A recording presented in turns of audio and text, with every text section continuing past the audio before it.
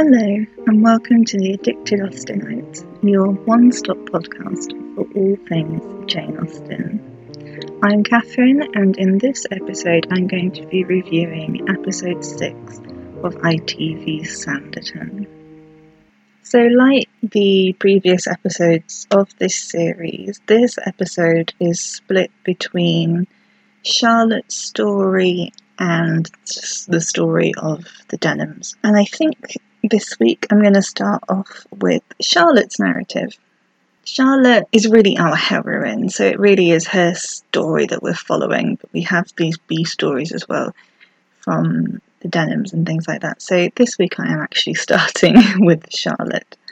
So the events of episode 5 saw Georgiana kidnapped at the end. She was going to meet Otis Molyneux in Sanditon town while everybody else was playing cricket, and she gets kidnapped and whisked off to London.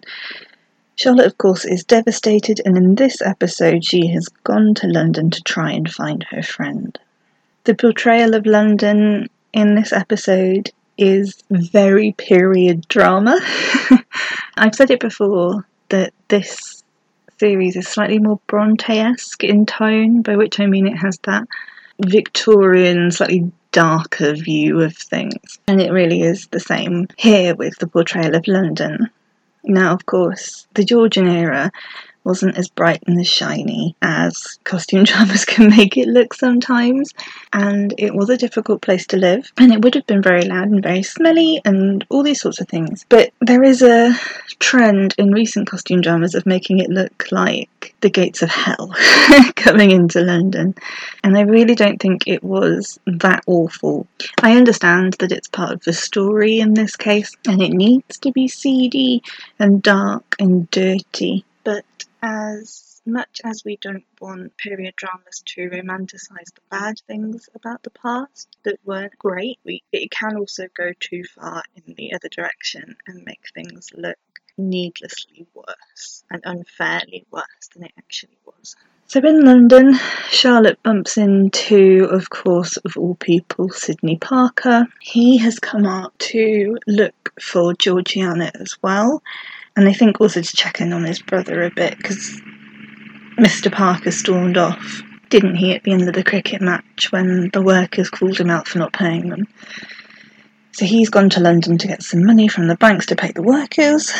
And of course, because it wouldn't be a costume drama without a scene like this, Charlotte is attacked by a rather shady gentleman in a London alley, and she's rescued from certain doom by Sidney Parker. Oh, Sidney Parker. If you've listened to the other episodes, which I hope you have, or you're going to be mightily confused listening to episode 6, you'll know that I've had a bit of a difficult relationship with Sidney Parker, in that I hate him. I have hated him from the start. And in this episode, my worst fears were realised, because he did get that redeeming story, that redeeming backstory, and he is now a sympathetic character, which really wasn't where I wanted it to go. However, that has made me question how I've been watching this and what prejudices I have brought with me into watching this. I certainly didn't start watching this series wanting it to be awful. You know, I wanted to enjoy it, and I don't want to have to complain about it. It wasn't my intention to be so negative about it. And in particular, I think that I've done the character of Sidney Parker a bit of an injustice. I haven't considered his character very fairly, I think. And that is because of Mr. Stringer. As you know, I absolutely adore Mr. Stringer. I think he is wonderful. He's so sweet and kind, and he really gets on with Charlotte, and I think that they would make a really good pair. It would just be so cute. And because of that, I think that I have just wanted to hate Sidney from the start, because I wanted Mr. Stringer to be Charlotte's beau rather than Sidney Parker. But, and here is my issue, because at the heart of it, I am watching this series and reviewing it because it is an Austen adaptation. We've discussed that while it has borrowed from Jane and it's used the initial plans that she set out, it really is its own thing at this point. Very quickly into episode 1, it stopped being Jane Austen's Sanditon and it became ITV's Sanditon. And this is where I encounter a problem, because Mr. Stringer is one of my favourite characters, but he was never in the original story of Sanditon that Jane wrote. He is not in any of the drafts that we have of that story. And I think that has clouded my judgment on Sidney Parker, because at the core of his character, Sidney's, he is Jane's archetypal hero. He is a gentleman who has some character flaws that causes feelings in the heroine, and throughout the story makes this journey into a better man and a more suitable partner for our heroine. It's a very Mr. Darcy-esque transformation, and it is a perfectly Austen thing to do, a very common story arc that we have in her plots. And Sidney does follow that very, very well. He is very pompous and arrogant and self-satisfied in the beginning, and he's had run-ins with Charlotte where he makes it clear that he looks down on her and doesn't think she's as smart as she could be and things like that. And they've had some arguments about this, and they've had some sparring with words, some very tense conversation, including at the end of the last episode because of Georgiana's kidnapping. And now, of course, in this episode, he gets that Darcy's letter moment. You know what I mean? In Pride and Prejudice, when Darcy sends the letter to Elizabeth that explains everything, Sidney gets that moment in the carriage with Charlotte, and he explains that, he had always expected Otis to want Georgiana for her money, and that he'd made promises to her father to look after her, and his business in Antigua was started through the labours of slavery, but he quickly abandoned it because he thought it was an abhorrent system. And he does not support slavery at all. So, of course, he now has his redemption. He's really not a bad guy. He's just kept information to himself that casts a different light on his personality and on his character. And we have that moment where Charlotte is sort of chastised for thinking badly of him because of the backstory that he reveals. Which, again, I said, very Austen-esque. That happens in her stories quite a bit. But in this case, in Sidney Parker's case, I have just not liked him at all, and I've not accepted him as a hero in this story. So yeah, I feel like I've done Sidney a bit of a disservice, really. However, we then get to the end of the episode, and it looks like he's flirting with his former fiancée. We find out that they were engaged before, and she went off with a richer bloke who has now died, so she's a widow, a very rich widow at that. And they go to this ball. Charlotte and Sidney have a bit of a flirtatious dance, again a very Austen-esque thing to do. And then Sidney's going off and talking to this widow, his ex-fiancée. I think that Tom Parker's really going to push for their relationship because she is a rich widower and her money could be used to help Sanditon. Because he seems completely oblivious to Sidney and Charlotte's. They don't have a relationship yet, but there's something going on between them, clearly. And Tom seems completely oblivious to that. So I think he's going to push for that, and we'll have to see how Charlotte reacts to that in the next episode. So yeah, once again, I come out of this episode with mixed emotions about Sidney Parker. I really want to know what you guys think, because I worry that Sidney is the perfect Austen hero, but that I've been blinded by Mr. Stringer, a non-Austen edition, and if Mr. Stringer wasn't there, would I have viewed Sidney differently and as more of a hero from the off? Of course, Jane died before she could finish Sanditon, and she didn't leave any plans for how it was going to finish. I think because she didn't think she was going to die midway through writing it, bless her. So we don't really know whether she did intend for Sidney Parker to end up with Charlotte, or if she was going to introduce somebody else to be her love interest. But if we look back at her other plots and the other characters that she uses as heroes, it's a pretty safe bet to think that Sidney was in the running, certainly. So I want to know what you guys think, basically, about Sidney Parker and the way that he is portrayed in this series, and whether the non-Austen elements of this series have influenced his character, and how different it might have been if they hadn't added extra characters. So drop me a comment and let me know what you think about Sidney Parker. So that really sort of sums up Charlotte's part in this episode, in her story in this episode. A lot of it is about her finding out more about Sidney and having him redeemed in her eyes. Of course, they do find Georgiana, as if we ever thought they wouldn't. Turns out Otis Molyneux had a few gambling debts, and his debtors took it upon themselves to kidnap Georgiana so that they could sell her off and pay his debts that way.